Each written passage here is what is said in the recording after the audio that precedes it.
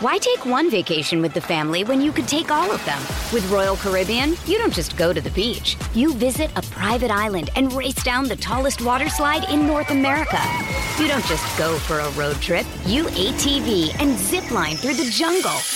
You don't just go somewhere new. You rappel down waterfalls and discover ancient temples. Because this isn't just any vacation. This is all the vacations. Come seek the Royal Caribbean. Ships Registry, Bahamas. Another day is here, and you're ready for it. What to wear? Check. Breakfast, lunch, and dinner? Check. Planning for what's next and how to save for it?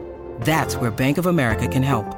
For your financial to-dos, Bank of America has experts ready to help get you closer to your goals.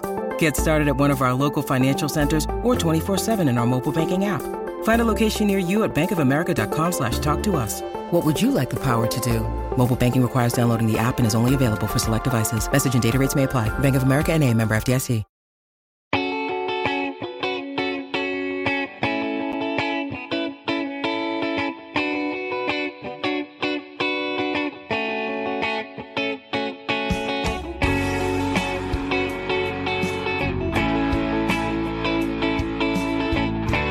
Everybody, welcome to another episode of Purple Insider. Matthew Collar here, and joining the show for, I don't know, second, third, fourth time from Cheesehead TV. What do you like? Do you like Packers analyst, professional analyzer of the Packer football, man. Aaron Nagler? What do you like to go by for Cheesehead TV? Co-founder is just fine. That covers everything. And drinker of beer. Those two things, you got it covered. Knower of all Green Bay Packer football. I wish. Well, anyway, hardly, but yeah. I enjoy following Cheesehead TV and following your work, Aaron, because you give great perspective on what's going on with the Green Bay Packers. And what's been really entertaining for me to watch from afar through social media and your site is the journey of love, we should call it, because. Right. At the beginning of the year, I was chuckling to myself over here in Minnesota and saying, look, they don't have an Aaron Rodgers. Look at them react to it. They actually have to follow the ups and downs of a different quarterback. But as of late, save for a game against the Giants, Jordan Love has come along, and I'm going to throw a stat at you and I want you to react to it. Mm-hmm. Jordan Love, this is what really shocked me. And PFF, turnover-worthy plays is 11th in the least turnover-worthy plays, which I did not expect going into this year, that he has not turned the ball over and been reckless with the football.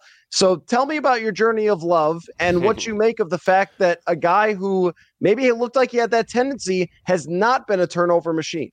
Well, and that's the thing, right? Like, you look at the work earlier in the season, especially that stretch in October where they lost 4 in a row. Big part of that was turning the ball over at very inopportune times, deep in your own end. He's really, really cut a lot of that out. There's still a moment or two where he'll put the ball in jeopardy, but more often than not, he's throwing to someone he trusts. And it's clear that's another big component here is the work that the young receivers and tight ends have done as far as knowing what the hell they're supposed to be doing from play to play, which certainly wasn't the case earlier this season. I mean, we've got shots of Matt LaFleur ripping into guys on the sideline. Luke Musgrave in a nationally televised game basically gets undressed because he literally ran the wrong route. You know, that has all disappeared. I mean, there are guys who now, they get it. They know not only what their route is, but their adjustments to coverage and things of that nature. They're on the same page with Jordan Love. And yeah, Jordan has greatly reduced. I mean, I think maybe every game there's one throw where you can look at it and say, okay, that's probably something you want to try to avoid, but for the most part, he has been on time. He has been in rhythm. He knows where he wants to go with the ball, given what's presented at the line of scrimmage, in a way that, wasn't happening earlier in the season. Now, you talk about quick development. I expected him to improve throughout the season. We've heard General Manager Brian Gutekunst talk a lot about, he just needs to play, right? He's at that point, having sat for 3 years, there's not much more he can learn other than getting on the football field, strapping it up, and playing down after down for a full season, which is, I expected some hiccups. I expected rough stretches. I did not expect him to improve as quickly as he has, especially in this regard, because, as you know, I mean, turnovers win and lose ball games. Winning the turnover battle is how Aaron Rodgers and his teams won so many games when he was the quarterback in Green Bay. The fact that Jordan has improved in that area alone, let alone all the others, it's striking. And I think it's gone a long way to answering the question, like, is this the guy going forward? At this point, there's 2 games left and 2 really challenging defenses to face yet. But I think at this point, Green Bay has pretty much decided they found their guy. So how have you managed the roller coaster of learning about a quarterback? Because it's been a very long time. I'm not saying that you haven't been through it before with Aaron Rodgers. A long time ago, yes. I was going to say a little less gray in the beard, I'm guessing, when you were going through that. But just because you talk with the fans all the time, like the fan base and how they have dealt with this, because every year with Aaron Rodgers, you just went into the season assuming that you should win between 11 and 14 games and have some of the greatest quarterback play on earth. And then it was about everything else. You were talking about injuries, left guards, defenses, which we'll get to. But I'm so curious about this, because finding out about a new quarterback can either be really fun or really frustrating. Well, the media landscape we're in now is a very different proposition than when Aaron came on board, right, in 2008. Although it was fun going back and digging up. Remember, Twitter launched in 2008, and there have been some stray tweets out there condemning Aaron Rodgers. He's not Brett Favre. He's never going to be anything, blah, blah, blah. It's been fascinating to juxtapose those with some of the reactions to Jordan Love. And look, every kind of throw becomes a referendum in this social media age, right? What I try to tell fans is to step back, take the 30,000-foot view, try to look at it through the lens of how the Packers are probably viewing it. Like, let's look at the whole body of work, and at the end of the season, let's see what we've got. But this day and age, it's every interception is catastrophic. Every decision that isn't a touchdown pass essentially turns into, well, what went wrong, rather than, well, what did you see? Like, how was he learning from that? And it's fun to watch Jordan kind of grow on the job, right? Which he certainly has. There's a lot of comparison to Aaron Rodgers just because that's who he's replacing. But to me, it's kind of fascinating to watch. You do see some of the similarities as far as like the mannerisms, the stuff at the line of scrimmage. You can definitely tell, oh, he's learned that from Aaron. Like that, he watched Aaron for 3 years. That makes a ton of sense. But as far as his sensibility and how he plays the position, I really see a lot more of Brett Favre than I do Aaron Rodgers. I mean, much more of a gunslinger, much more of a guy who's not afraid to trust his arm and put the ball in a place where he thinks, yeah, my guy's going to go make a play, right? Much like Brett did. And I think earlier this year you saw it getting him into some trouble at times. And I do think it's been kind of amazing how he's been able to harness that. And look, you got to give a lot of credit to Matt LaFleur and Tom Clements, the guys who are coaching him up each and every day.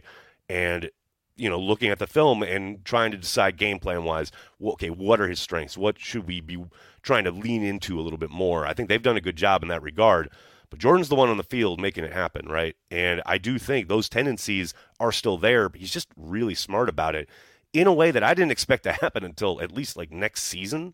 But he's really kind of reined it in, and he's still off on a few throws. You mentioned the Giants game. He came out pretty poor in that game, but what was so encouraging is that unlike earlier in the season, when that was kind of just the norm throughout the game, you saw him rally in the second half. He really turned it on and got hot and led them to what should have been a game-winning touchdown, much like Aaron Rodgers his first year. The growth and the speed of the growth has been, I'm not going to say shocking, but it's been a surprise, no doubt.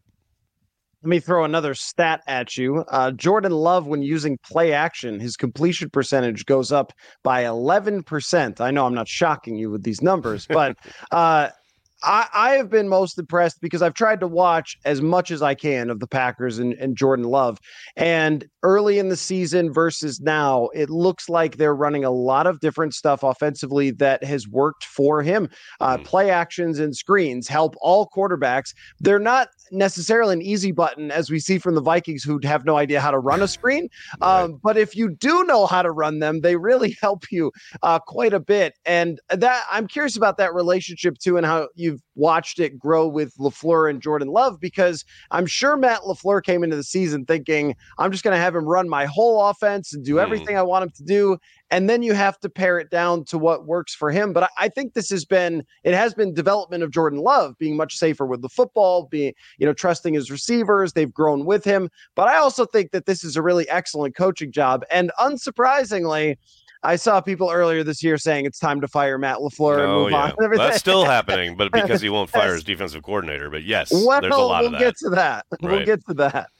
Yeah, there's no doubt. I mean, that's the thing, right? When people start talking about it's time to fire Matt LaFleur, I'm like, have you watched this season unfold at all? I mean, the work they are doing on offense, in the last 6 weeks, they have, I think, a top 5 offense. I mean, it depends on what metric you're going to look at, but they are playing lights out ball on offense at just the right time, just when you want to be peaking, and they're doing it. I mean, this last game against Carolina, they're without Christian Watson, they're without Jaden Reed, they're without Luke Musgrave, they lose Dontavian Wicks at halftime, and they're still putting up 33 points. It's like, that doesn't just happen. That's because you have a game planner and a play caller and a quarterback who are in rhythm and in sync and know exactly what they want to do to attack defenses. And I do think Matt's done a really good job of not spoon-feeding Jordan Love. You'd mentioned the play action and things of that nature, but I think when you looked at it earlier this season, when they were on that 4-game losing streak, it was so frustrating. They went on that stretch. It was just, I've never seen anything like it, where they couldn't score in the first half of games. I mean, they could barely pick up first downs, let alone score points. I've never seen an offense that frustrated, but it speaks to Matt and his long-term view and what he wanted to accomplish. He never really dumbed it down. He never kind of said, okay, we're going to button it up, we're just going to run the ball, we'll maybe work off play action. He kept the main thing the main thing. And he's like, no, Jordan's going to run the offense. Like, he's got to, because if he can't, we've got to learn that. And we've got to know that this is probably not the guy for us. But Matt stuck with it. He has kept it pretty much his offense, right? He has tailored it a bit, and there's certainly stuff where he's trying to help this quarterback, and I don't think that's unlike anything that happens in pretty much any NFL city. But, man, he has, like I said, he has not dumbed it down. And Jordan has risen to the occasion and improved and gotten a lot better. But that's the point that I keep trying to make when people start talking about LaFleur's job security. It's like, look, he has to hire a new defensive coordinator. There's zero doubt about that. But you cannot look at this season and the growth of what's probably going to be your long-term guy at quarterback for the next X number of years and tell me that Matt shouldn't be sticking around to help him continue to develop, because he's done a phenomenal job in that regard so far. Yeah, I mean, when I talk about play actions and screens, if they're working, it's a huge compliment to the coaches. And I find it funny, you talk about like internet things and whatever, when it's a criticism if the quarterback and coach are on the same page and the coach is helping the quarterback. Right. Like, oh, Brock Purdy, he's just got a coach who's doing stuff for him. Like, okay, well, what would you prefer? Joe Montana didn't with Bill Walsh, Right. It's like, that's the symbiont nature of the game. Like, you want that. That's what you should strive for, not criticize. Absolutely. Yeah, I know. I was getting a little frustrated with the Brock Purdy dialogue and the whatever else. And it was like, I'd like people to name me all the MVPs who had no good receivers or no good coaches, no good play whatever. Yep, exactly. Right. They're just everywhere throughout history. Right. That's a totally different rant, though. But the last thing about just Jordan Love specifically is sort of the long term here now. This is the answer. Like, I think that he's played well enough to say definitively that this is not a Daniel Jones that they, sort of just beefed up his numbers for a single year. And right. Beefed up, I mean, Jones threw like 12 touchdowns or something. But like, he has played true, complete quarterback, and now they have an opportunity to build. But the contract situation is a little weird.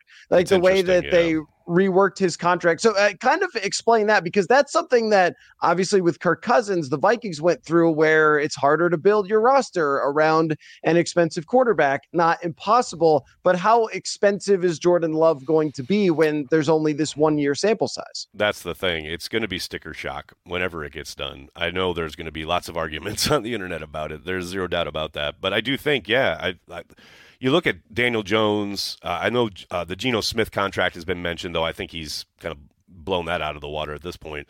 I do think, they're going to commit to him long term, and that probably does mean $45 million a year. That's probably and that is probably like the the floor, right? I wouldn't be surprised if Jordan's people ask for the moon, and maybe they meet somewhere in the middle.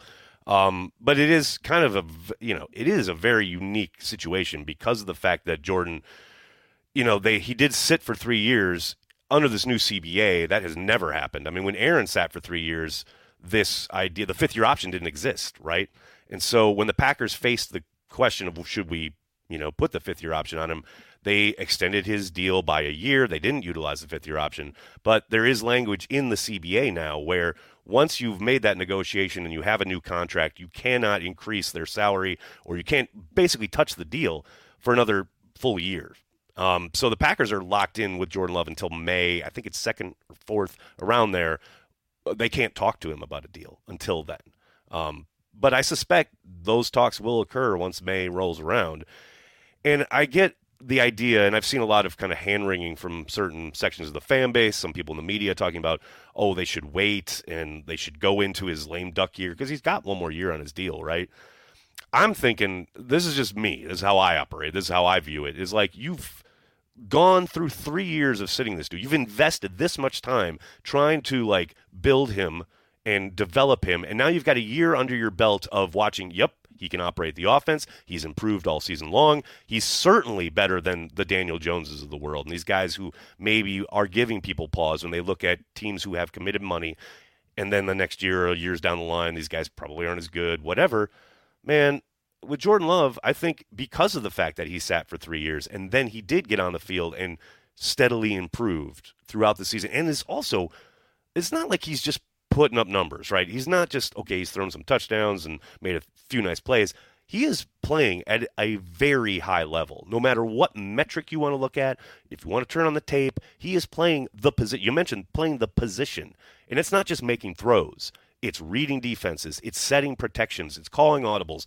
Everything at the line of scrimmage that you want him to do, he is doing at, again, a very high level. Now, I'm fascinated to see what happens this week in Minnesota and against the Bears in the final week of the season, because those two defenses are really tough. I mean, Minnesota got after Jordan pretty damn well that first time around, though a number of drops didn't help his cause. But those are kind of really good tests here at the end of the year where, you're playing at a high level, but can you continue in a really hostile environment against a very good defense? I mean, there's still some boxes to check here, I think. But again, you get to the end of the year, you look at the total sum of the work, I suspect the Packers will want to have those talks. Folks, I hope you've enjoyed listening to us talk about Prize Picks this year, but if you've missed it, here's how it works. You go to prizepicks.com, and it is simple. You pick either more or less between 2 and 6 players' stat projections, and that's it. Now you're playing. So if it's X number of yards for a quarterback, you just decide, are they going to throw for more or less than that number of yards? But it works with lots of different options, receiving yards, touchdowns, even field goals, all sorts of sports as well. prizepicks.com/purple. Go there, use the code PURPLE for the first deposit match up to $100. One of the reasons I like Prize Picks, it is very simple to use. You see how we do it on the show, real quick and easy, and then we talk about our picks, and also not expensive either. You can turn $10 into $250 by nailing just a couple of picks. So go to prizepicks.com/purple, the code PURPLE, daily fantasy sports made easy. Hey, it's Kaylee Cuoco for Priceline. Ready to go to your happy place for a happy price? Well, why didn't you say so? Just download the Priceline app right now and save up to 60% on hotels. So whether it's Cousin Kevin's Kazoo Concert in Kansas City, go Kevin, or Becky's Bachelorette Bash in Bermuda, you never have to miss a trip ever again. So download the Priceline app today. Your savings are waiting. Go to your happy place for a happy price. Go to your happy price, Priceline. Why take one vacation with the family when you could take all of them? With Royal Caribbean, you don't just go to the beach. You visit a private island and race down the tallest water slide in North America. You don't just go for a road trip. You ATV and zip line through the jungle. You don't just go somewhere new. You rappel down waterfalls and discover ancient temples. Because this isn't just any vacation. This is all the vacations. Come seek the Royal Caribbean. Ships Registry, Bahamas. Mother's Day is around the corner. Find the perfect gift for the mom in your life with a stunning piece of jewelry from Blue Nile. From timeless pearls to dazzling gemstones, Blue Nile has something she'll adore. Need it fast? Most items can ship overnight. Plus, enjoy guaranteed free shipping and returns. Don't miss our special Mother's Day deals. Save big on the season's most beautiful trends. For a limited time, get up to 50% off by going to BlueNile.com. That's BlueNile.com. I mean, this is going to be a very interesting test because it'll be his first start at US Bank Stadium. I think he may have appeared somewhere along the line. Yeah, he's played like in relief of of Aaron at one point. But yeah, this is his first start. And man, I'm going to tell you, I mean, I don't have to tell you, but I will admit that is an insanely tough place to play. I was there the opening game, and I tell the story all the time. I mean, because the press box is open air. Like, you can't, it hurt my head, my brain hurt on third downs. Like, it's so loud. And I'm just trying to write. Like, I can't imagine on the field looking at the defense. You're in your helmet. The sound is just insane. Like, it is a tough, tough place to play. And yeah, I do not envy Jordan's task on Sunday night at all. Yeah. I remember I asked Kirk Cousins once about playing in the Superdome because it's very similar. Where same deal with the press box, where you're loud just as hell in there, right? Hurts your ear. Yeah. Yes. And for all my instant recap articles, I apologize for the typos. I just blame US Bank Stadium if I lose track of a sentence or something. Oh, like, hey, it horrible, impacts me too. No, but and he talked about the mental exhaustion of having to scream the entire game. And how much that wears you down and down and down. So that will be an interesting test. He is facing Brian Flores' defense at a different time. So this is like going into a totally different season almost, where Love is playing completely different. His receivers are playing different. His coach is coaching different. And also, DJ Wanham is now out for the season. He's been a key player for the Vikings. Byron Murphy Jr. has been banged up. Harrison Phillips played last week, banged up, had the lowest PFF grade he's ever had. And I'm sure that's due to injury. I think this is a little bit different than what we saw at Lambeau Field. Yeah, there's zero doubt. But still, Flores got after him good. And in the way of the challenge at the line of scrimmage, right? Like, we've seen Jordan take control of that since then. Like, that game against the Chiefs is probably his best game in that regard so far throughout this season. But I think, man, the way he's gotten after quarterbacks this year, especially in that building where you can take advantage of, they have to be on the silent count and things of that nature. I just think it's going to be a real stiff test. Like, they're banged up, there's no doubt, but man, it ain't like the Packers are a picture of health either. So I just think with Jordan I just think it's a really good test, right? Like, it's a coach who's got pretty decent command of his troops, no matter who they are, and I've just seen him be able to take advantage of some QBs, especially with a lot of the pressure stuff they run, and then showing pressure and dropping out of it, the cat and mouse game at the line of scrimmage. I think Flores has been excellent in that regard, and that's going to be a huge test for Jordan, no doubt. Yeah, that's correct. And I think it will tell you something about Jordan Love, because where we've seen inexperienced quarterbacks who have never seen it before have struggled. Good quarterbacks, Jared Goff, Patrick Mahomes, Justin Herbert, they did not have as much trouble with dealing with this defense because they've seen it, they've identified it. Plus, now Flores has been doing it for a full season. You've got some tape to break down, yeah. Yeah, right, definitely. Exactly. So how they deal with having seen it before and the wrinkles I like the cat and mouse game of this battle for sure. I wanted to ask you. Oh, and I was going to mention too that the running game may be different because Aaron Jones is healthy, right? So yeah, well, that's a big boon, right? In the way that you look at that Carolina game, Aaron Jones, his first game basically since week 1 of being available for the full game, right? Not being on a snap count, etc. It makes a huge difference. It's the first game all season long that they cracked 30 as an offense. Like, they put up 38 against the Bears, but that was aided by a pick 6. I mean, it's no secret. When Aaron Jones is out there, it makes a world of difference. If for no other reason, it just helps you stay ahead of the sticks, and especially against the Vikings, that's a world you don't want to live in. 3rd and long, got to drop back and let him kind of go to town with his pressure packages. You want to stay in 2nd and short, 3rd and short, because God knows they're going to come after you if you don't. And that's what I think Detroit did really well against the Vikings, was running with Jahmyr Gibbs and staying ahead of the sticks. Yep. The defensive side here, Aaron. What do we want to say about good. Gary? Okay, it's been great. Bye. Thanks. Right. I'm having deja vu here because I watched the same exact thing play out with Ed Donatel. I am watching a Brian Flores defense that will finish the season, unless they have catastrophic meltdowns, as an above average defense with way, way less talent than they had just last year when Zadarius Smith was lighting it up, Patrick Peterson, and yet here we are, scheme and usage of players and everything else, and just not playing the same defense every single play over and over. And now I'm following your Twitter going, hey, that looks pretty familiar. And also a head coach who is from the same sort of tree, who is too nice to fire the defensive coordinator. I mean, is this going to cost you the playoffs or what?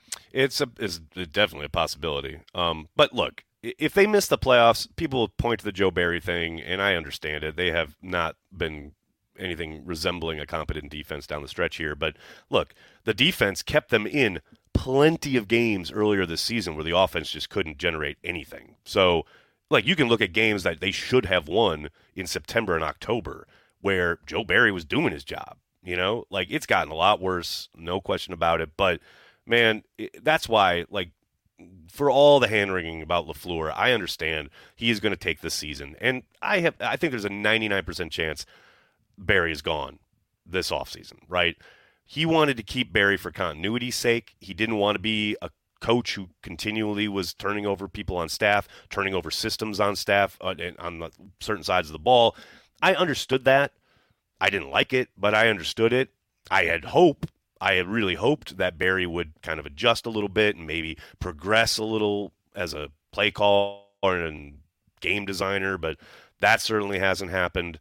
And look, at this point, it just feels like a complete rebuild is necessary on the defensive side of the ball as far as what's being run schematically, but also like what's being emphasized, who is being asked to do what. And stale. The players seem uninspired. And they tried in Carolina to change up whatever the approach was, as far as not as much too high shell stuff. They tried to send pressure. They tried to play more man. Both of those metrics, highest they were throughout the entirety of this season, didn't matter. The fourth quarter was embarrassing. They kept getting burned. They got Jair Alexander back, and he's given up like real easy third down completions. You got Stokes back from injury. He's getting cooked on a regular basis. Yeah, it's not pretty. It's not pretty on the defensive side of the ball, and it doesn't appear that anybody has any answers. I also think that, when you're talking about what Kevin O'Connell is able to do with his scheming and game planning, you saw it the first time that they played the Packers. We also saw it against Detroit, where if Nick Mullins doesn't throw 4 interceptions, the Vikings would have put up a lot more points. Amazing. And the thing is, the opportunities were there with the play designs for open receivers on most of his interceptions. He's a real one, man. He's a real one. You talk about a guy who can get in his bag like that. He's legit as hell, no question. And this is a kitchen sink game when it comes to throwing everything at Joe Barry's defense. And what I see just from generally watching is, I don't see quarterbacks ever look confused at what they saw pre-snap to post-snap. Correct. To me, that's where the game is won these days. It's not like just can this guy cover that guy one-on-one. It's entirely how much can you confuse the opposing quarterback, and opposing quarterbacks are not confused at all. And that's why Kirk Cousins had one of his best games ever against the Packers, because if you don't confuse Kirk, he's just going to stand back there and throw it. So I think no matter who's playing quarterback for the Vikings, it gives them a chance this week against the defense that they should be able to identify and make the proper reads against this Packers defense. Yeah, it's been like, remember, who was it? One of your coaches, whose name is escaping me right now, like, they used to tease that the offense was like West Coast 101, like day one install. And that's what it feels like facing the Packers defense right now. Like, it's the first day of training camp. You're running the most basic stuff. I mean, when Tommy DeVito goes on national television and walks up and down the field, you got a pretty good indication of how bad your defense is, right? Like, there is, to your point, there's no confusion on the offensive side of the ball. You know exactly what you're getting at the snap of the ball. You can read it pre-snap. I mean, when I'm calling this stuff out, like prior to the snap of the ball, they're able to sit there and go, oh, look, I know what they're running. It's this is cover 3 or that's cover 2, or, And every once in a while they send pressure. And like I said, they sent a little more this past game, but they don't practice it well enough, enough to really be good at it, because that's not who they are. It's not their DNA. So you had literal pressures last week where you have a guy you have Rashawn Gary trying to go outside of a guy where he's got Quay Walker going around him. So now you've just widened the pressure and given a free lane for the quarterback to just, oh, thanks a lot. This rookie quarterback who has looked terrible all year suddenly springs to life against the Green Bay Packers, and that has happened the last 3 weeks in a row. It's just mind-numbing at this point because, again, I don't know what they can hang their hat on. They don't do anything well. There's not a thing they do well other than maybe every once in a while they can get after the quarterback with 4. And when that happens, they're pretty successful. The problem is they keep getting opposing offenses into a 2nd 18 or 3rd and 12, and then just give up easy completions. And they don't rally and tackle, and they don't get them down before the sticks. And even if they do, then it's 4th and short, and teams just go for it. It's mind-numbing to watch how poor this defense plays on every level. So, yeah, I suspect whoever the quarterback is for the Vikings, they're going to have a decent day, no question. With threats to our nation waiting around every corner, adaptability is more important than ever. When conditions change without notice, quick strategic thinking is crucial. And with obstacles consistently impending, determination is essential in overcoming them. It's this willingness, decisiveness, and resilience that sets Marines apart. With our fighting spirit, we don't just fight battles, we win them. Marines are the constant our nation counts on to fight the unknown. And through adaptable problem solving, we do just that. Learn more at marines.com. When you need mealtime inspiration, it's worth shopping Kroger, where you'll find over 30,000 mouth-watering choices that excite your inner foodie. And no matter what tasty choice you make, you'll enjoy our everyday low prices, plus extra ways to save, like digital coupons worth over $600 each week. You can also save up to $1 off per gallon at the pump with fuel points. More savings and more inspiring flavors make shopping Kroger worth it every time. Kroger, fresh for everyone. Fuel restrictions apply. You know what this sounds like to me, Aaron? Sounds like this could be a pretty wild-ass ball game. That's right. I mean, right? I'm fully right? expecting it. I think there's a reason the NFL was like, no. Keep this one in prime time.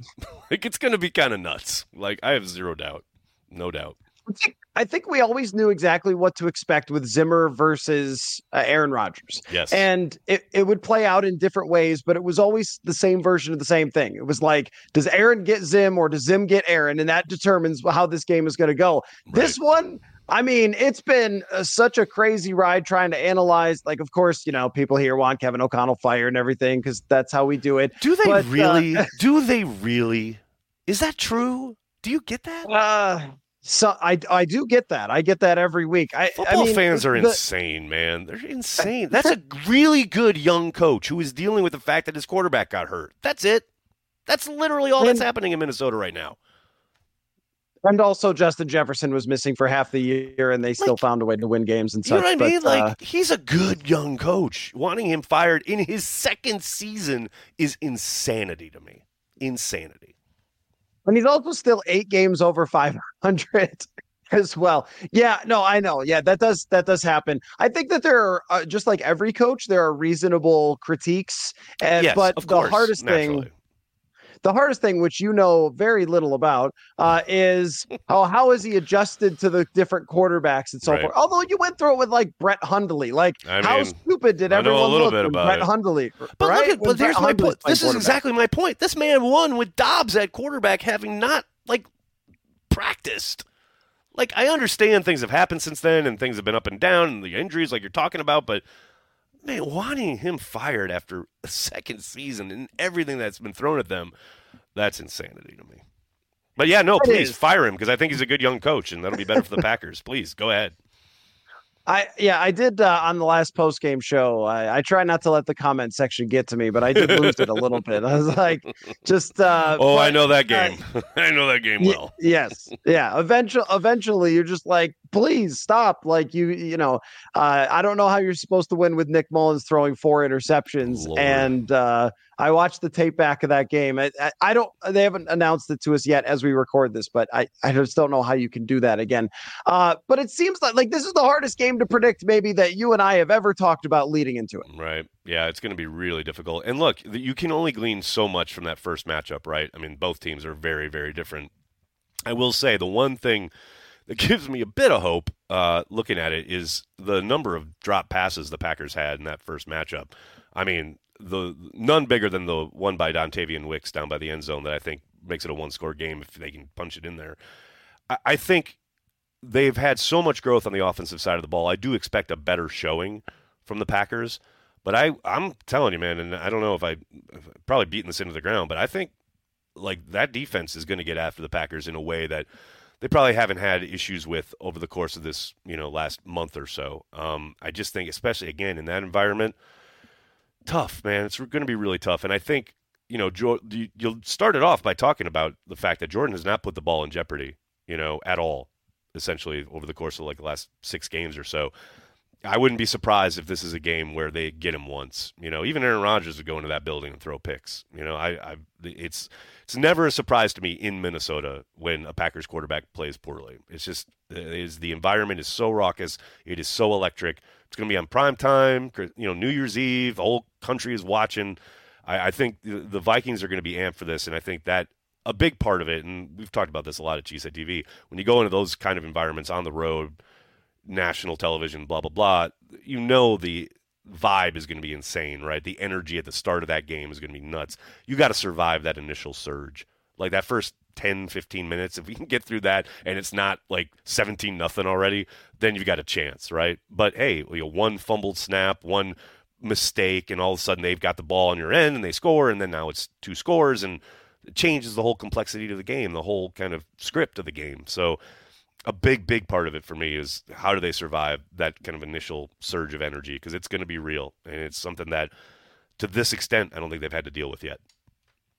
Well, and also playing in an actual city, that throws everybody off in a stadium that was built past like World War II. They just don't know what to do. It's You're like adorable. stepping into That's the modern funny. era. The remake of Lambeau happened in 2003, sir. But the bowl is very much intact, yes. What's all this technology? What are these video boards? All this lights? We got new video boards in Lambeau. Just relax. They even have a video of Jordan Love now. Like when the fans inevitably start doing the wave when the Packers are on offense, they have a video of Jordan Love that says the wave. Really? Save it for when we're on defense. This, we're just excited in Green Bay. We're just happy to be there. We're just having a good time. It's just a party. Nothing wrong with that. Okay, sure. Yeah. I mean, but when the players get off the bus and see the tall buildings, you might have to do like the Hoosiers thing where they get out of yards and say it's only 10 I think you'll yards find the exact same measurements at our field back home. Yes, exactly. Well played. Played. Last thing for you, Aaron. This division, if we go back and have the same conversation a year ago, we're being like, I have no idea what's going to happen in this division. I feel like this year has clarified the future everywhere except for in Minnesota, where who your quarterback is. Mm-hmm. Detroit knows what they're doing. They're in win now mode. And I think Chicago knows what they're doing, which is moving on from Justin Fields and drafting Caleb Williams #1 overall and probably keeping Matt Eberflus the way their defense is played. And then all of a sudden they're a little bit scary going forward. What is your sort of view of the way that things have played out in the NFC North this year? Yeah, I'd agree with all of that. I think it's going to be, fascinating to see how Detroit handles success. And look, they haven't really won much yet. They've won the division. Kudos to them. First time since '93. Awesome. And I think they were the Vegas favorites this offseason. I don't think anyone's surprised by this. But you saw how the Packers got after them on Thanksgiving. It's not like they're infallible. And a big part of, the NFL knocking you down is how you deal with success. I mean, there's a reason there aren't teams that go like year after year as division champs. Like we've seen it throughout the league, right? Like it's hard, man. Like it's hard to sustain a winning team, culture, franchise, what have you. And Detroit certainly has no practice at it. There's no doubt about that. But I do think they've positioned themselves really well, obviously. I think they're super talented. on both sides of the ball. I think they're really well coached. I think, it's going to be fascinating to see how they handle success in that regard. Totally agree with you on Chicago. Though I do think there's still a really small sliver of a chance they stick with Fields. I know that kind of everyone's talking about like he's already out the door. Hell, I saw an interview with him on a local television station where they're like openly asking him questions about playing somewhere else next year. I'm like have we announced this already? Like, what's happening? But yeah, I think they are certainly a formidable defense at the moment. And if that means Eberflus stays around, then I think if you're a fan of any of the other teams, it's probably a good thing because I don't think he's a great head coach. I think he's a really good defensive mind, and they are playing lights-out defense. But I think it's very much to be determined as far as, okay, get him a great quarterback. Can he coach still? I don't know. I think that answer still needs to be that box still needs to be checked. And then, you go to Minnesota, and I've said it. I think, you've got a really good young head coach, a really good offensive mind, which is what you want in the NFL these days. It's all about the quarterback position, right? Like, what are they going to do there? I know there's been a lot of talk around Cousins and what they want to do with him and possibly moving on. I would think it's a no-brainer they want to move on because, I'm very old school. I always expect a general manager to want his own guy, right? The way Brian Gutekunst went and got Jordan Love, the way Ted Thompson went and got Aaron Rodgers. I always think a general manager is going to want his own guy at that position, which is why I'm thinking, Chicago probably does move on from Fields because, that new regime wants their own guy. But, I don't know, man. To me, like the great unknown is, the quarterback position. They've found their defensive coordinator. They've got oodles of talent on offense. It's all about QB. So, I don't know. Have they won too many games to be in the quarterback market in the draft? Do they go to free agency? I don't know, man. It's going to be – that's, to me, like that's the one area where I'm like, I have no idea which way they go. The crazy thing is that there will be some Vikings fans hoping that the Packers win this week because we've got those in Green Bay too. Yeah. The gap, but this is a serious thing. The gap between making the playoffs and then getting your skulls crushed in the first round by San Francisco or something, right? Versus losing 2 games is like 10 draft slots, possibly. So this could be one of those franchise-shaping couple of moments, or they could just bring back Kirk. I don't know, but I tend to agree with you. Yeah. I think you get. People say you get 2 shots at quarterback. You usually get one. You get one shot. Right? Yeah. So are you going to go down swinging with a 36-year-old dude coming off an Achilles who's won 1 playoff game in 6 years, or are you going to pick your own guy, which I think Kevin O'Connell would like to do? And it resets your clock, right? Like, okay, now and it's kind of what's happened with Matt LaFleur, right? Like you had the last year of Aaron Rodgers, and now you've got the first year of Jordan Love. That buys you time as a coach, as an organization. It's like, okay, we're starting to get answers about Jordan Love. You got to think next year, the pressure's on. You got to go win. You got to be in the playoffs. You got to be at least making some kind of run into contention, right? But they've allowed themselves to make that transition through 2 years, and the quarterback resets that clock. And I think if I'm GM in Minnesota, that's what I want. Okay, we've got everything we need is pretty much in place. Now let's reset the clock with a young quarterback, rookie deal, fill in around him, and let's get to work. That makes the most sense to me, but I have no idea how they're going to operate. Same here. I don't either. And I think that's really going to determine kind of where the NFC North ends up going, is what they end up doing at that position. I would recommend to Vikings fans Cheesehead TV. I think it's a lot of fun. I love what you do, Aaron. I enjoy following you on Twitter. I enjoy following your work covering the Packers. I go to you to find out what's going on there and the vibe in Green Bay. So even though I'm sure that most of my audience despises you, they should still – but there's a curiosity. I know these people. They're like, what's going on over there? What's going on over there in Cheeseland? They want to know. They should despise me. That's how it's supposed to be. If they don't despise me, I'm doing my gig wrong. So I appreciate it. I take that as a form of respect. It's all good. There's a little bit of like, you don't like your neighbor, but what car are they driving? Like, what do they got over there? They get a new SUV. Yep, right. That's what we got. So well, anyway, you do great work, Cheesehead TV. Glad that we could get together again. And I'm really looking forward to this one, man. Thanks for your time. It's going to be a lot of fun. Thanks so much for having me.